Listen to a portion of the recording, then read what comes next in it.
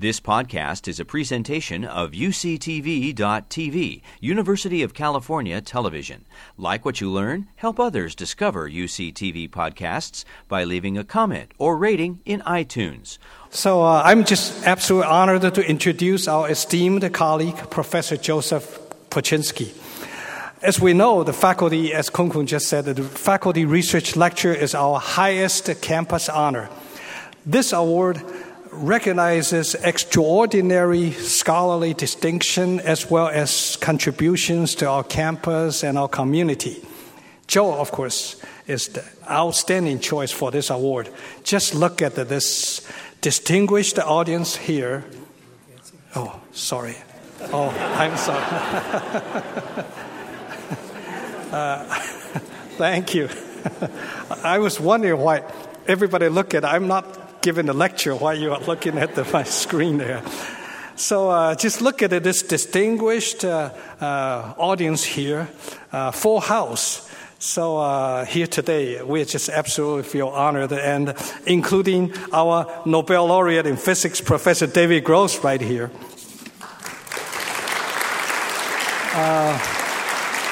Now, let me tell you about Joe. Joe received his bachelor's degree, BS in physics from Caltech, and a PhD from UC Berkeley. After Berkeley, he served as research associate at the Stanford Linear Accelerator and at Harvard. He joined the faculty at the University of Texas, Austin in 1984. He joined UC Santa Barbara in 1992 as a professor of physics and as a permanent member of our Kavli Institute for Theoretical Physics. So he's a permanent member, so he's double tenured. Professor Paczynski's contributions to theoretical physics include a modern formulation of renormalization theory and original work on the string landscape.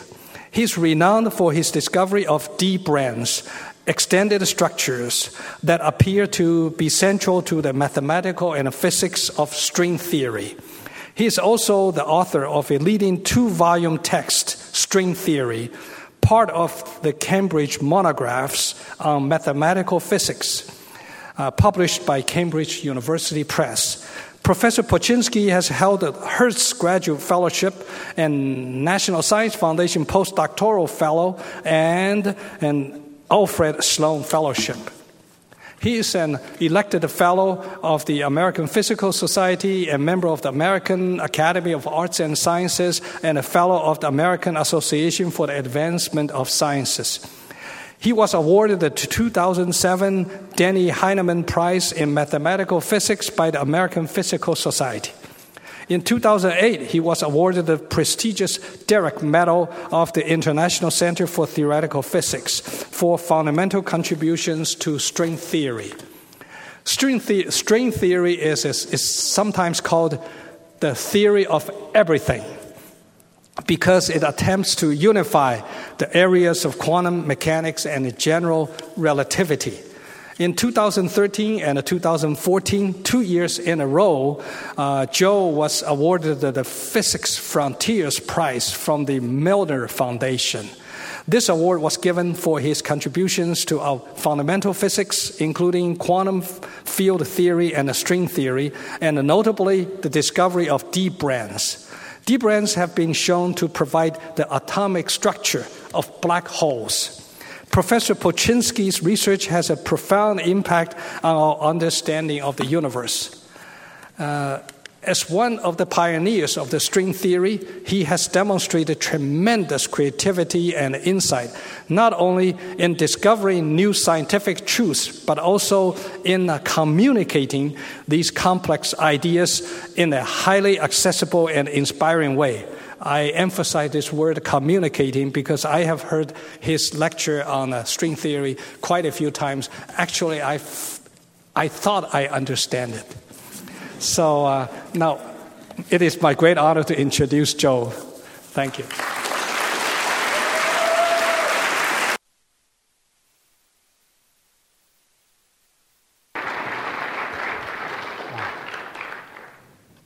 So is the microphone on? Yeah. Okay. So thank you, Chancellor Yang. And one of the things that's the most wonderful about this award is it's a chance to speak, which is very rare, a chance to speak to the whole campus community and also to people from outside the campus. So thank you all for coming to hear me speak. So my introducers have already given away a lot of my laugh lines, but my talk is about a battle between two of our great theories of physics, the theory of the very large and the theory of the very small. And it might look like a rather uneven battle, but the fact is it has gone back and forth, and often the little guy has gotten the better of things. And actually, right now, it's in a very interesting phase, largely due to work done here at UCSB. So I'll start with a couple of quotes. The first from Albert Einstein: God does not play dice with the world. So what he was talking about is this. The classical picture of an atom is a little solar system, an electron going around a nucleus in a predictable way. The truth, what quantum mechanics tells us, is very different. It tells us that if we go looking for that electron, we cannot know in advance where we're going to find it. We can't predict it, even in principle. There's a basic randomness in nature. There's a probability cloud which says where you're likely to find it, but each time you look, you'll find it in a different place and no way to predict where. This is what Einstein was objecting to. But now we know this theory accounts with great accuracy for properties of atoms, matter. Our entire electronics industry, which is some large fraction of our economy, is based on our ability to control quantum mechanics. So that's the first quote. The second quote, though, from Stephen Hawking says that things are even worse than Einstein feared, because God, he says, not only plays dice, he sometimes throws the dice where they cannot be seen. This quote comes from the paper which pointed out this conflict, which is still unresolved today, and which I'll be talking about. So the big picture is that around 100 years ago, we had three great revolutions in physics: special relativity, general relativity, and quantum mechanics. And these revolutions changed the way we think about space and time and matter, and even reality itself, the bit with the dice. And now, 100 years later, these still form the basis for our understanding of these things: space and time, matter and reality. But our work is not done, because these new principles were discovered one at a time. And when you try to fit them together to understand what the whole picture is, you run into challenges. And meeting those challenges and finding how to fit these together has really guided a lot of the physics of the last century and is still going on today. So let me start with each of these new theories says that things behave in unfamiliar ways if you go to extremes. Special relativity, if they're moving very fast; general relativity, if they're very massive; and quantum mechanics, if they're very small. So a natural question is, what, for example, if something is both very fast and very small? And shortly after, and so we have both, special relativity and quantum mechanics in play. So Paul Dirac asked this question shortly after the discovery of quantum mechanics. Now, this is a public lecture. I know there are a fair number of physicists here, but I also know there's a lot of people from all sorts of backgrounds, and you're not supposed to have equations in a public lecture. So think about this as a piece of art. But this piece of art is very powerful because it allows us to understand to great accuracy the properties of matter, the properties of properties of atoms, of molecules, of matter. It's a fantastic description, a single short equation that encodes so much of nature. But it can't be the whole story, because this equation fails for particles that are moving very fast, close to the speed of light. This equation incorporates the quantum principle, but not special relativity. And so Dirac set himself the problem of finding an equation which would be better, which would work even for very fast particles, and he succeeded.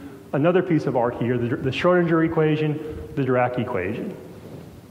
So what Dirac had done is he found an equation which, for slow-moving particles, agrees with the successful theory we already had, but it correctly incorporates special relativity. It correctly describes the behavior of things moving close to the speed of light. So he succeeded, but in addition to succeeding at what he set out to do, he got an unexpected bonus. At first, it didn't seem like a bonus. Well, the bonus was that this equation has twice as many solutions as he expected to find. There are the ones that he expected that were just the ones that we already had, but working a little bit more accurately, but then a whole new set of solutions that had no obvious interpretation. And what he eventually realized was that his equation had predicted an entire new set of particles, an antiparticle for every known particle with the opposite charge. And antimatter, specifically the positron, was discovered by Carl Anderson just a couple of years later in high-energy particles from cosmic rays. So this program of combining these principles is very fruitful. Actually, the story of special relativity and quantum mechanics didn't end with Dirac. It's going on. It's actually driven much of the physics of the last 100 years. It required the development of a new mathematical language, quantum field theory, and also it's played a big role in recent understanding. So I'm sure you've all heard of the discovery of the Higgs boson a couple of years ago, and our own UCSB experimental group played a very large role in this. The Higgs was really, the end of a series of experimental discoveries. So 40 years ago, more than 40 years ago, theorists put together the Standard Model, which seemed to be a theory of all known particles, but it also predicted 5 more that had not yet been seen. And one by one, they've been found. Again, UCSB played a very big role in the discovery of the top quark. One by one, they've been found with just the predicted properties. And the fact that one could make such precise predictions, the fact that before there was any hint that these particles existed, one could anticipate not just their existence, but their detailed properties, is because of the combined power of special relativity and quantum mechanics. They're very hard to fit together, and so when you succeed in fitting them together, you learn a lot. You obtain a structure which is extremely predictive and teaches you things you didn't expect to learn. So that's special relativity in quantum mechanics. General relativity will be much harder. So again, quantum mechanics becomes important for very small objects. General relativity becomes important for very massive objects. And now for something to be both very massive and very small means that you're in some kind of extreme environment. But there are several. One would be particle collisions at extremely high energies. One would be the early moments of the Big Bang. The universe is expanding. We can follow its expansion backwards. In the past, it was smaller. It was very, very much smaller.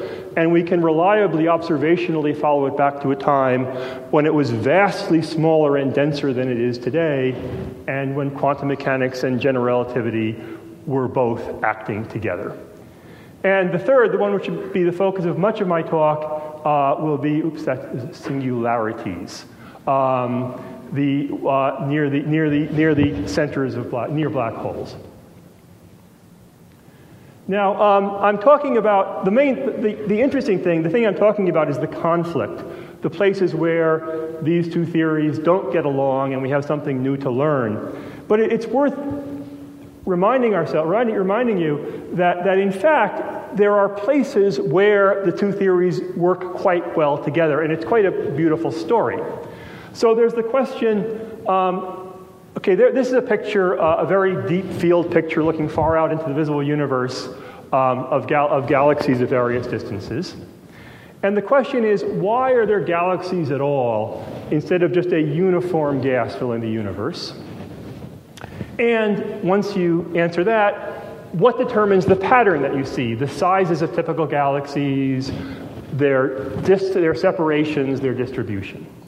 And it turns out that the answer, remarkably, is quantum mechanics. We now understand and have very good evidence that the theory is right, that what you see here, again, we're a tiny bit on one of those on a spot like one of those. That what you see here, this cosmic pattern, began with these tiny randomnesses of quantum mechanics I talked about. I talked about how, because of randomness, early in the universe when it was very, very compact, because of quantum mechanics, there'll be a little bit more matter in one place than another. It won't be perfectly uniform.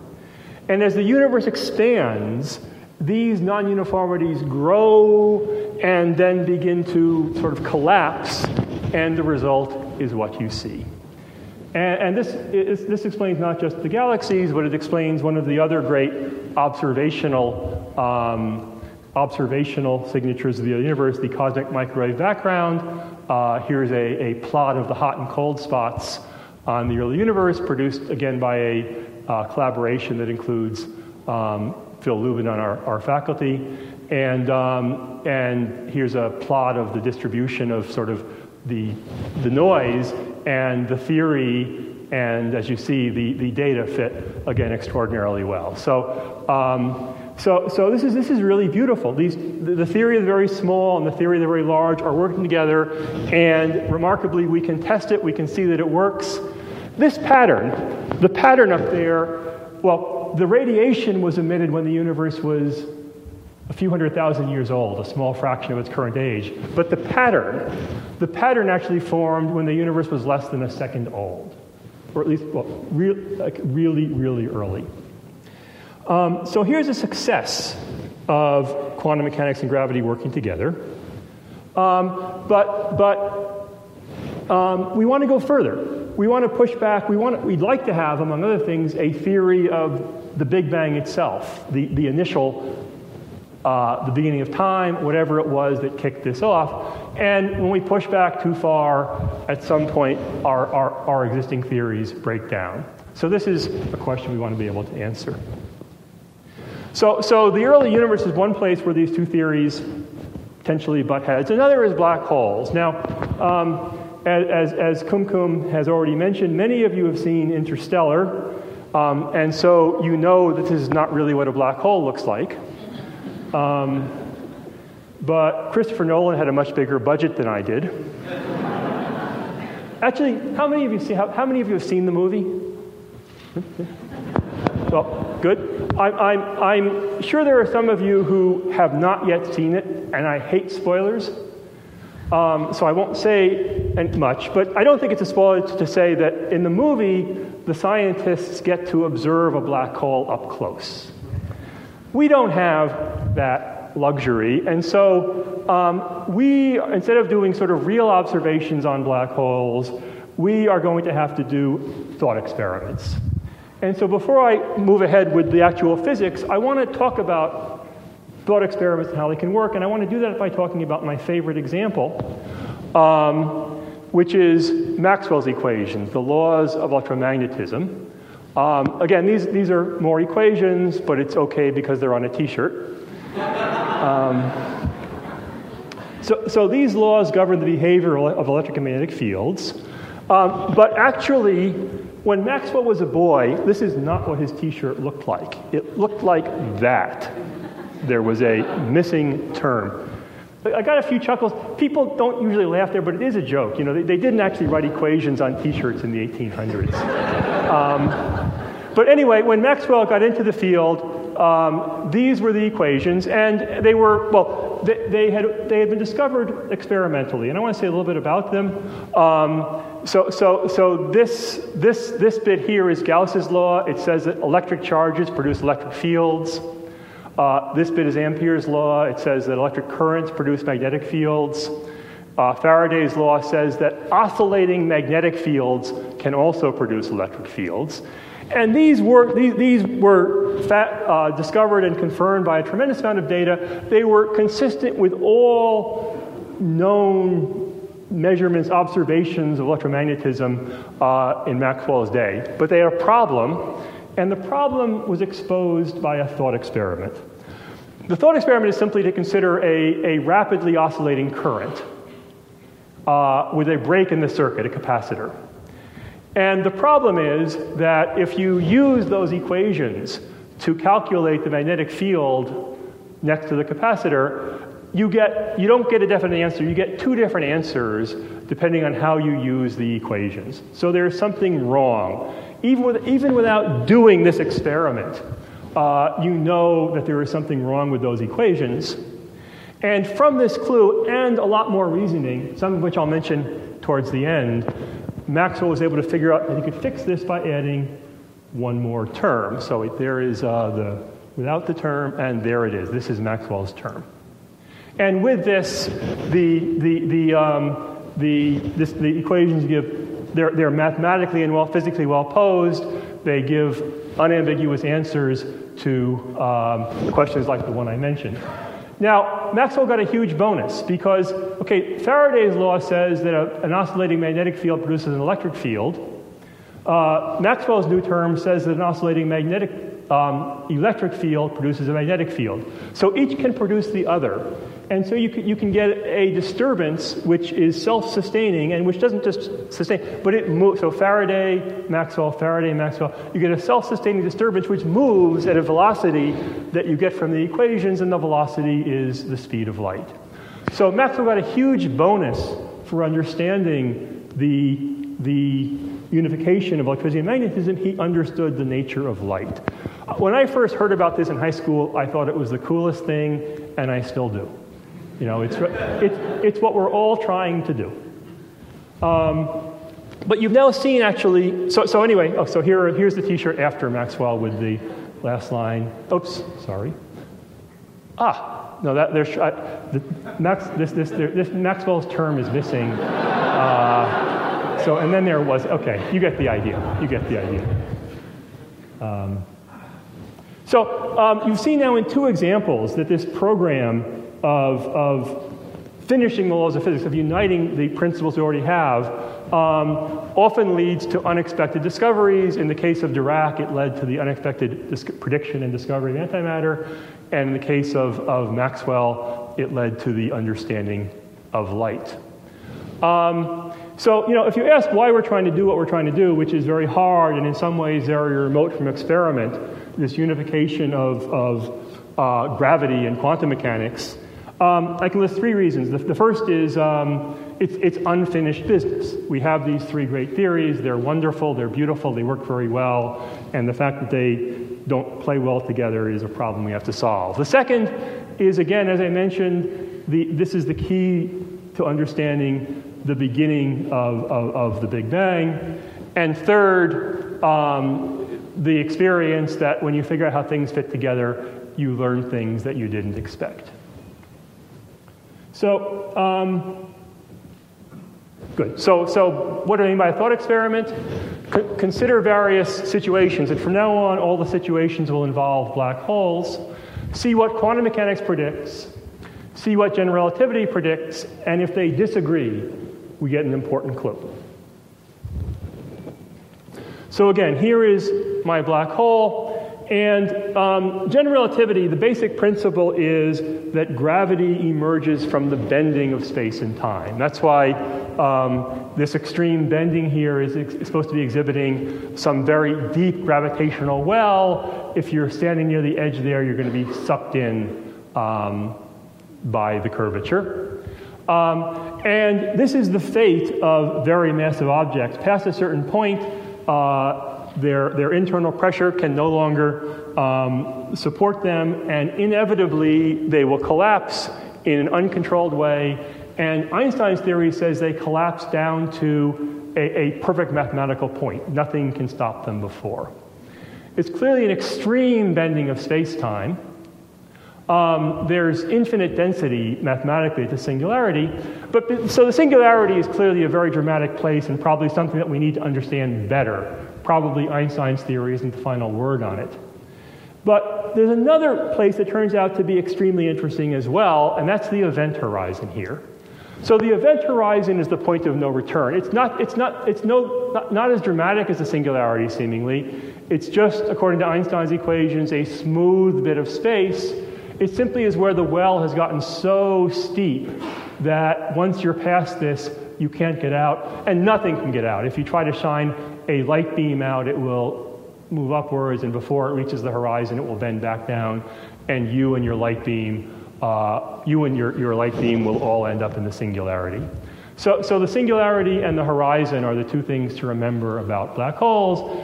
Horizon's the point of no return, but otherwise it doesn't seem to be a special place. There's no dashed line there as you pass it, or there's not supposed to be.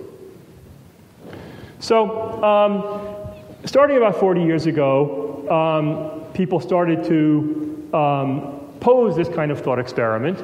And they exposed two different conflicts between what general relativity said and what quantum mechanics says about black holes. One is the entropy puzzle, and one is the information paradox. And the latest sort of incarnation of the information paradox is the black hole firewall. So the entropy puzzle. In general relativity, every black hole looks essentially the same. Black holes have no hair.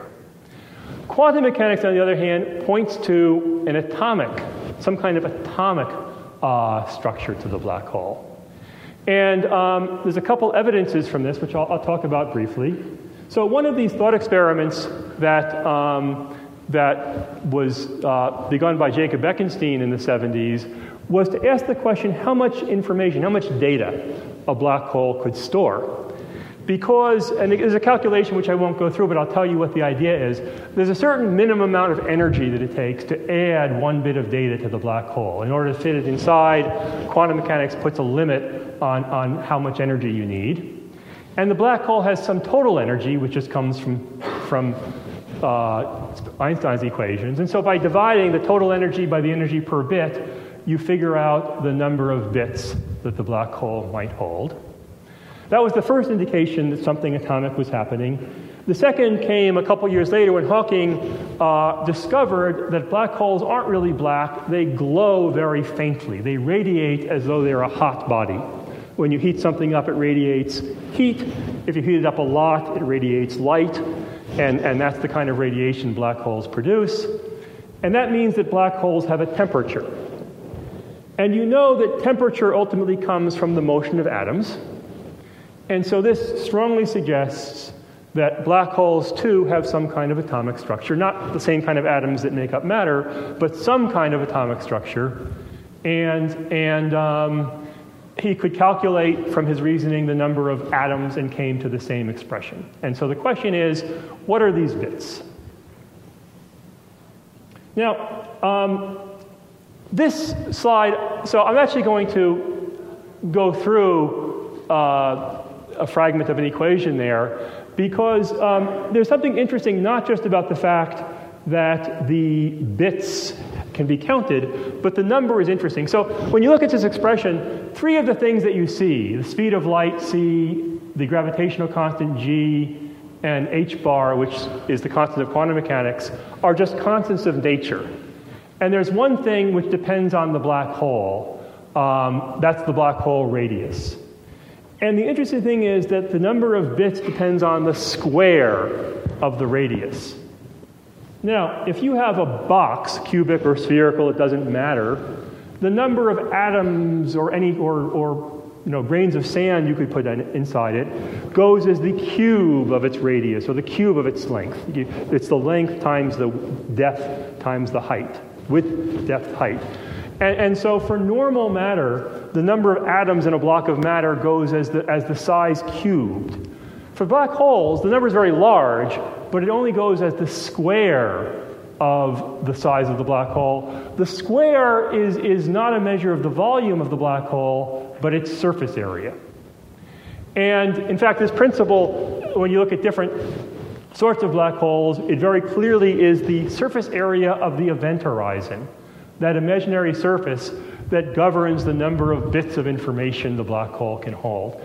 And this is strange. It's as though these fundamental atoms of black holes, and ultimately the fundamental atoms of space-time, instead of filling up space the way ordinary atoms do, they live on the surface of the system.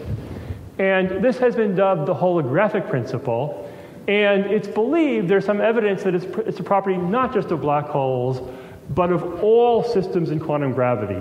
That in gravity, the basic building blocks, the basic things that everything else is made of, they aren't really tiny and sitting at little points the way atoms do.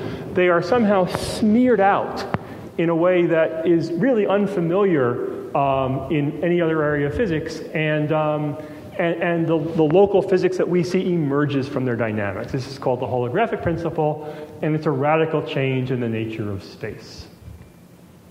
The other thing, the thing I have to add about black holes now is, so that was the entropy puzzle, the fact that black holes seem to have an atomic structure. The second bit is that they seem to destroy information. And to explain how they destroy information, I first have to explain how they evaporate. So one of the things that quantum mechanics says is that if you look at empty space, really on a microscopic scale, it's not so empty.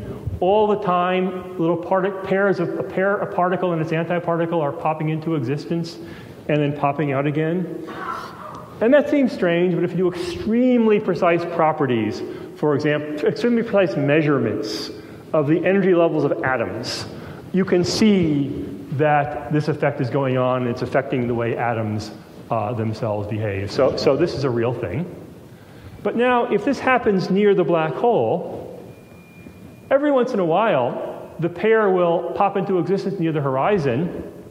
One of the pair will fall behind the horizon and be lost, and the other will escape from the black hole, carrying away, as everything must, some energy. And so the black hole, instead of being something that just always sucks matter in, always gets bigger, due to quantum mechanics, it can also lose energy, and it does it at a steady rate. Now, this is another calculation that uses general relativity, the curvature of space, and quantum mechanics at the same time. But again, it's one that we trust. It's like the calculation, again, of the pattern of galaxies. It uses these two laws in a regime where neither of them is being pushed to an extreme. But once we have this, Hawking argues, we take it one step further and we run into a problem. So here's the process I just described, and after it happens many, many times, the black hole is gone. All of the mass will eventually be carried away by these particles that are being emitted, and eventually the black hole will be gone, and all you have is the outgoing Hawking radiation. Now, another thought experiment. Suppose that early in the life of the black hole, we throw a book behind the event horizon. Once it's behind the event horizon, it can't affect anything that happens later.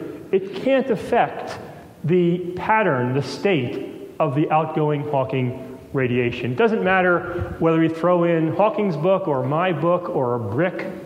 As long as they have the same mass, they will have the black hole will, once that disappears behind the horizon, the final state will be the same. And now, this is a strange thing from the point of view of the laws of physics, because the laws of physics, they have a certain kind of property. So the way they work is, if we tell you how the system starts out, then the laws of physics, Newton's equation, whatever equation you're using, it tells you what it looks like as time goes on, and it tells you then what it looks like much later. But the laws of physics are all kind of mathematics that's reversible.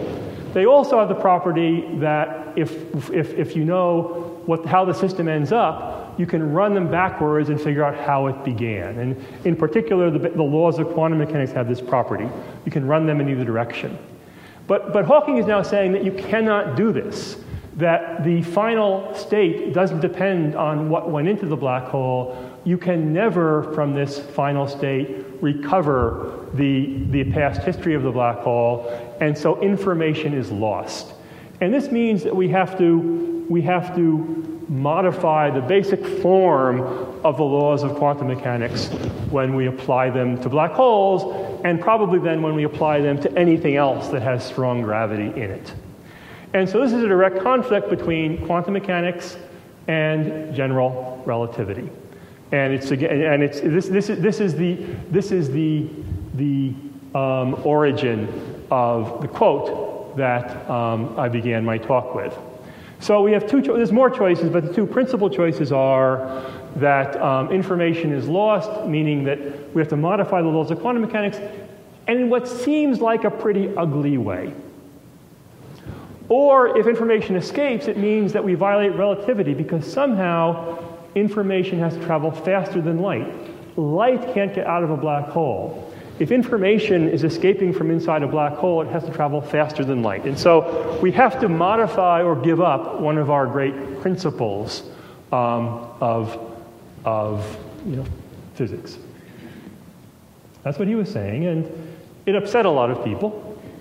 And people tried very hard to find his mistake. They're still trying. We now think we know the answer, but in a very indirect way. It involves something called duality. So one of the funny things about quantum mechanics is that light can behave either like a particle, like a wave, or like a particle. It just depends on how you look at it. And that's true of everything. Electrons can behave either as waves or as particles.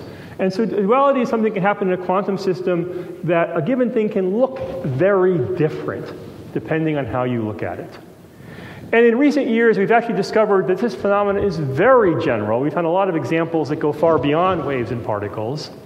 And Juan Maldacena found a duality in which something could look like a black hole, the thing we're trying to understand, from one point of view, and a much more ordinary system, just a gas of strongly interacting particles, something that we understand very well, something we even produce in the laboratory from another point of view.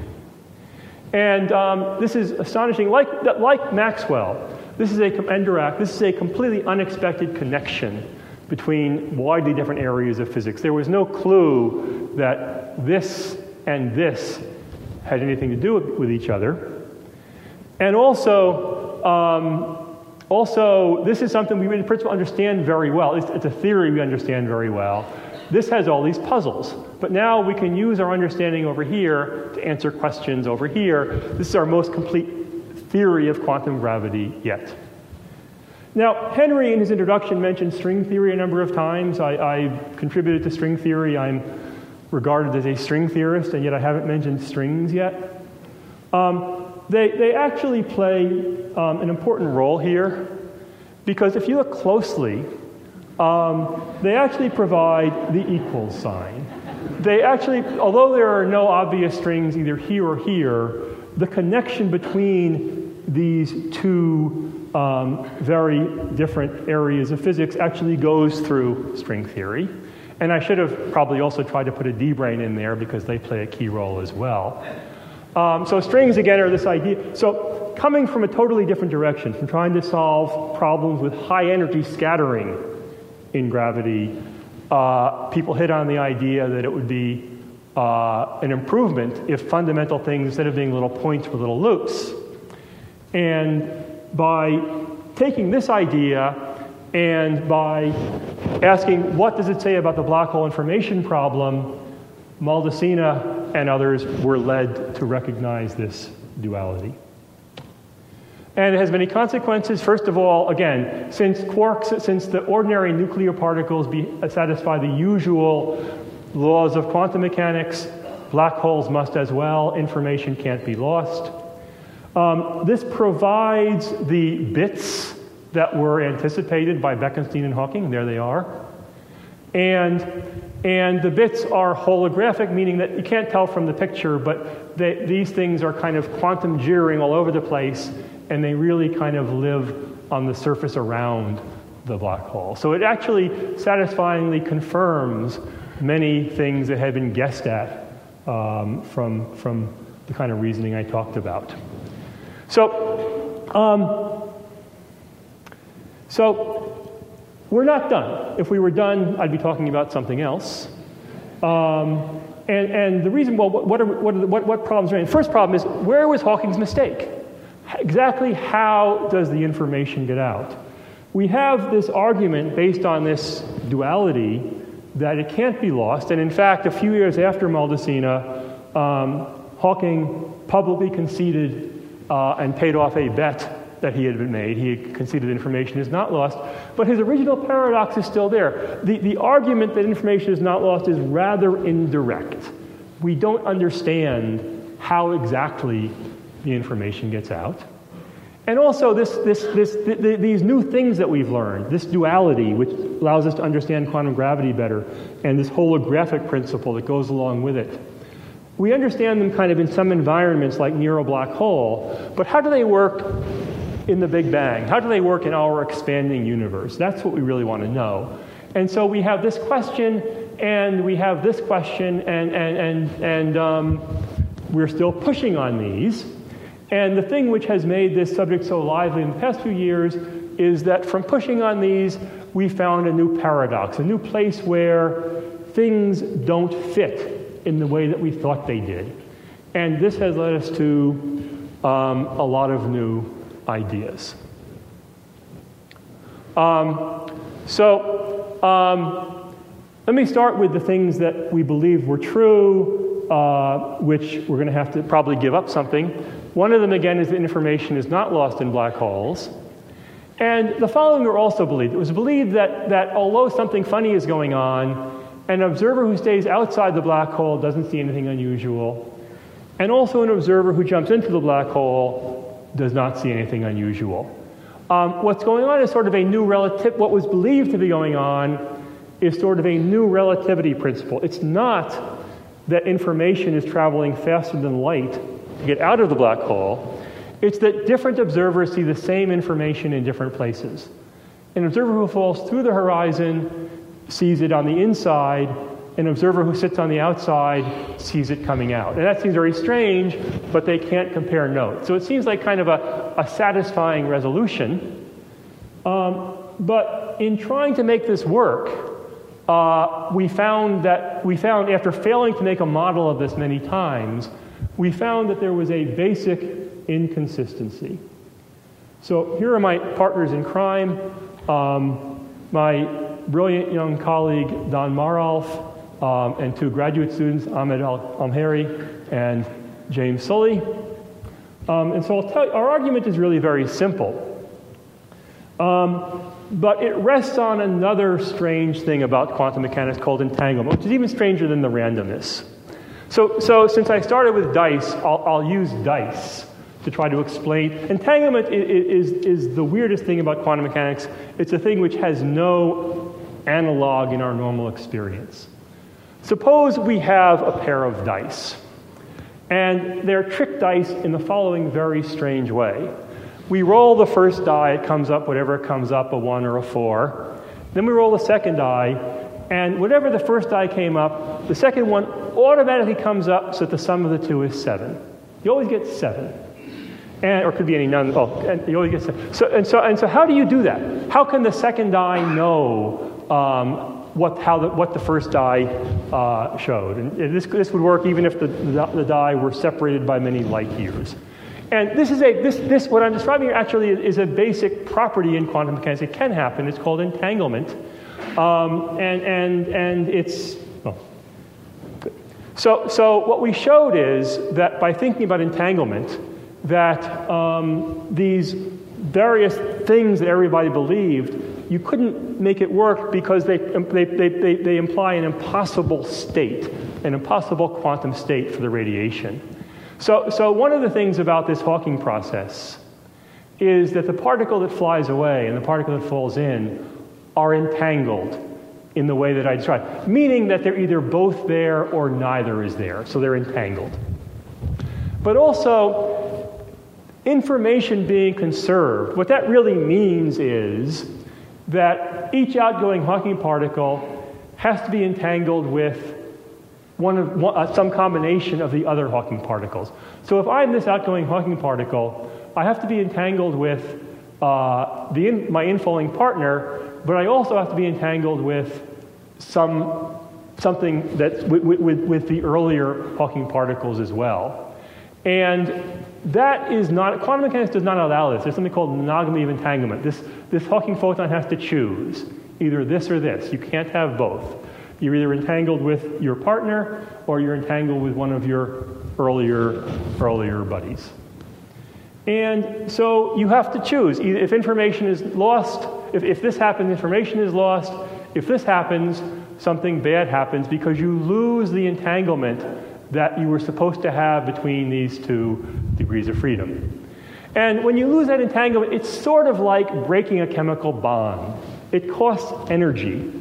And the breaking of these bonds in the quantum fields across the horizon produces a wall of energy. That's what we call a firewall, which is not the best name, but it's stuck. And so the conclusion, if you assume information not lost, we really believe that, and you follow it to its logical conclusion, you find that instead of the smooth space that Einstein's theory predicts, something very dramatic happens, probably so dramatic that space just ends, that the interior of the black hole is gone entirely. And so again, we have this conflict between our understanding of quantum mechanics and our understanding of space-time.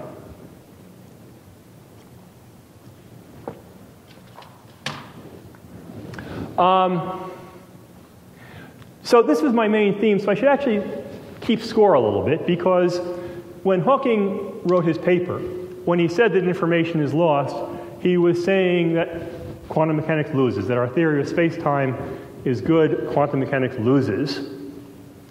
When Maldacena came along, he said, no, quantum mechanics is just fine, but space-time is modified in this way, which is in some ways radical and in some ways subtle. It becomes holographic, but subtle. And now what we have said is that if you really take quantum mechanics and follow it to conclusion, space-time is modified not just in some kind of subtle way, but in a very dramatic way. Now, very few people believe this. As with Hawking's original paper, people are working hard to find our mistake. And as with Hawking's original paper, they may find our mistake, but if there's a mistake, then we'll probably require something really interesting and new in its place. The problem is that there's no mechanism. What we've given is an argument by contradiction. We've shown that there is no quantum state that has all the properties one wants. The information is conserved and that space is smooth at the horizon. So it's an argument by contradiction, but it doesn't explain the dynamics that could form such a dramatic thing in a place where space could be smooth. But so it's actually a pretty simple argument. When we found it, we were surprised no one had ever said this before, but as we talked to people about it, we made them just as confused as we were. And most of the attempts to avoid this conclusion are going back. So now it's been a little over 2 years and about 250 papers, and there is very clearly no theory of what's going on and very little consensus. Most attempts to evade this conclusion go back to relaxing, to loosening the rules of quantum mechanics. So in order to save space-time, people are going back to modifying the other theory. Now, this is hard to do. One of the things that I'm sure you've heard, and probably comes through it from my talk with the randomness and the dice, the entanglement, is that quantum mechanics is weird, but it's a controlled weirdness. It's a predictive theory. It's actually a good scientific theory. The thing about quantum mechanics is if you start trying to modify it, the weirdness often becomes a real thing. The theory ceases to make sense. And so it's very hard to find a theory which looks sort of like quantum mechanics without really being quantum mechanics. Nevertheless, I won't go through them. There's a long list of things that people have tried. Again, there's no consensus. I highlighted the word entanglement. Again, that's the mysterious property that I try to describe with the pair of dice, because it's a very fundamental property of quantum mechanics. It's something which really, in many fields of physics actually, has come to the fore in the last few years. In condensed matter physics as a kind of property, a diagnostic of exotic phases. In quantum information theory, it is central to sort of writing the software for quantum computers. And now in string theory, in quantum gravity, it is playing a central role in, first of all, in creating a problem for the understanding of quantum mechanics and space-time, but it may also provide an opportunity. It may be the key to where space-time comes from in the first place. But really, these are all scenarios. They're frameworks. They're not theories. They're people. We have a problem. We have to give up something we believed, and we're at the stage of saying, well, let's give up this and see what happens. Let's give up that and see what happens. I should mention again that actually UCSB, ever since I've been here, more than 20 years and before, has really been a center for quantum gravity. It's played a unique role in the field, and many of my colleagues have contributed to the subject. Gary Horowitz is the author of one of these modifications of quantum mechanics, and I put a star there for Steve Giddings because he's one of the few who's taking another direction, exploring the possibility that actually there is some mechanism that physically transports information faster than the speed of light. But there are many things being tried, and it's extremely interesting that there's no knowing which of them will be true. So there are questions that naturally are asked, and I can't answer them, so I'll ask them right now.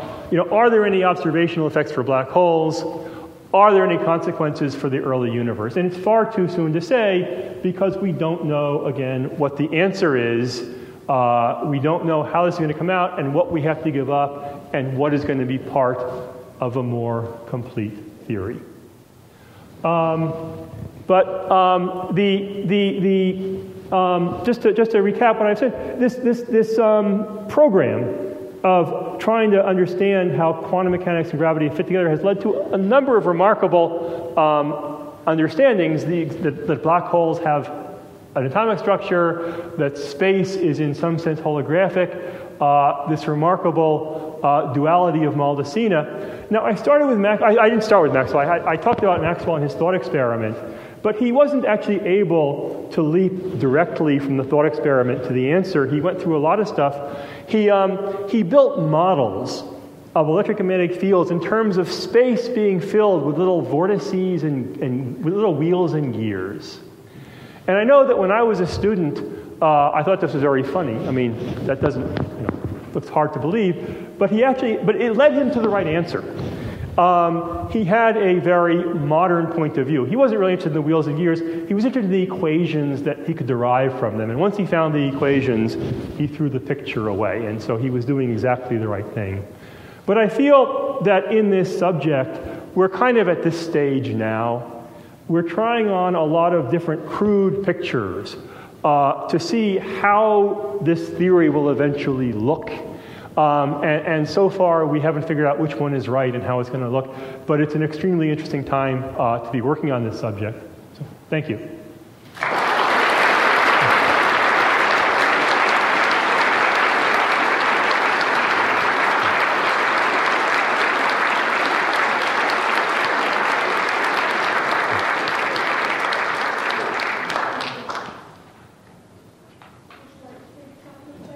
I'd be totally happy to.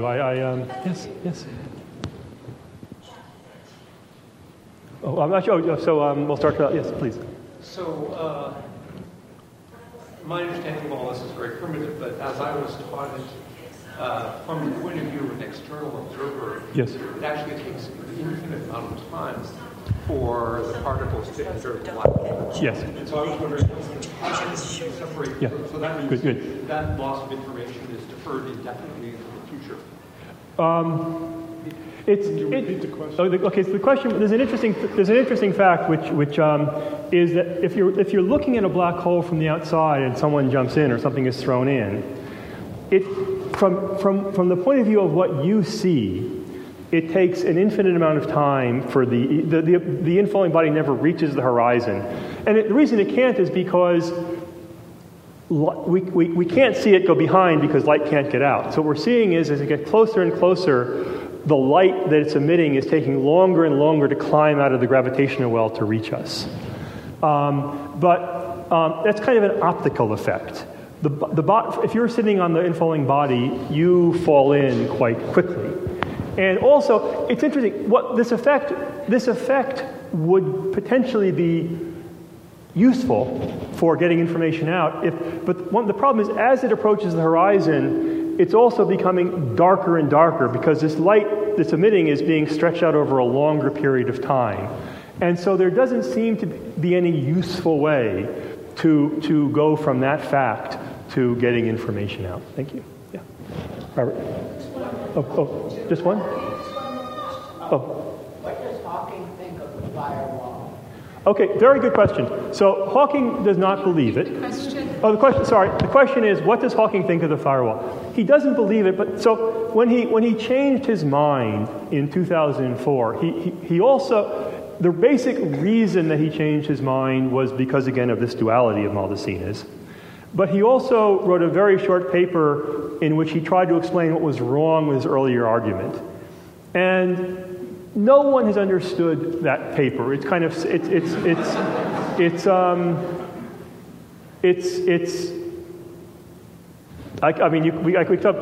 and so after the firewall argument, he said he didn't believe it. He more or less reiterated his earlier argument.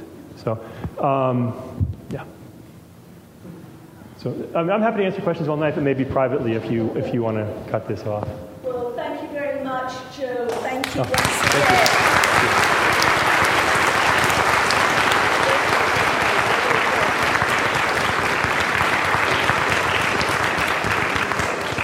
Now I know why Mark Szydnicki said that you write very clearly. You also speak very clearly. Thank you. Thank you. As part of the research lectureship, the faculty research lectureship, we have a medal that we give you, as well as an honorarium.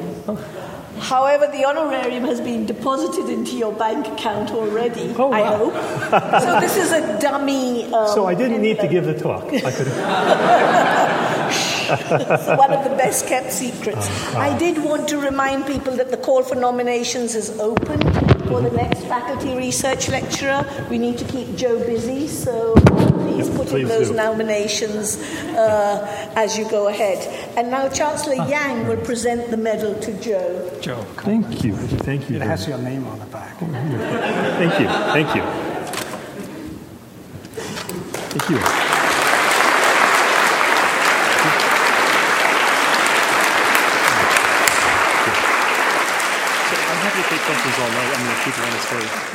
Congratulations again, Joe. Joe is happy to talk to people about his work. He says he's happy to take questions all night. But on behalf of Chancellor Yang and the Senate, I'd like to thank you all for coming and to thank Joe for a very fascinating lecture. Thank you again, Joe, and congratulations. You've been listening to a podcast by University of California Television. For more information about this program or UCTV, visit us online at uctv.tv.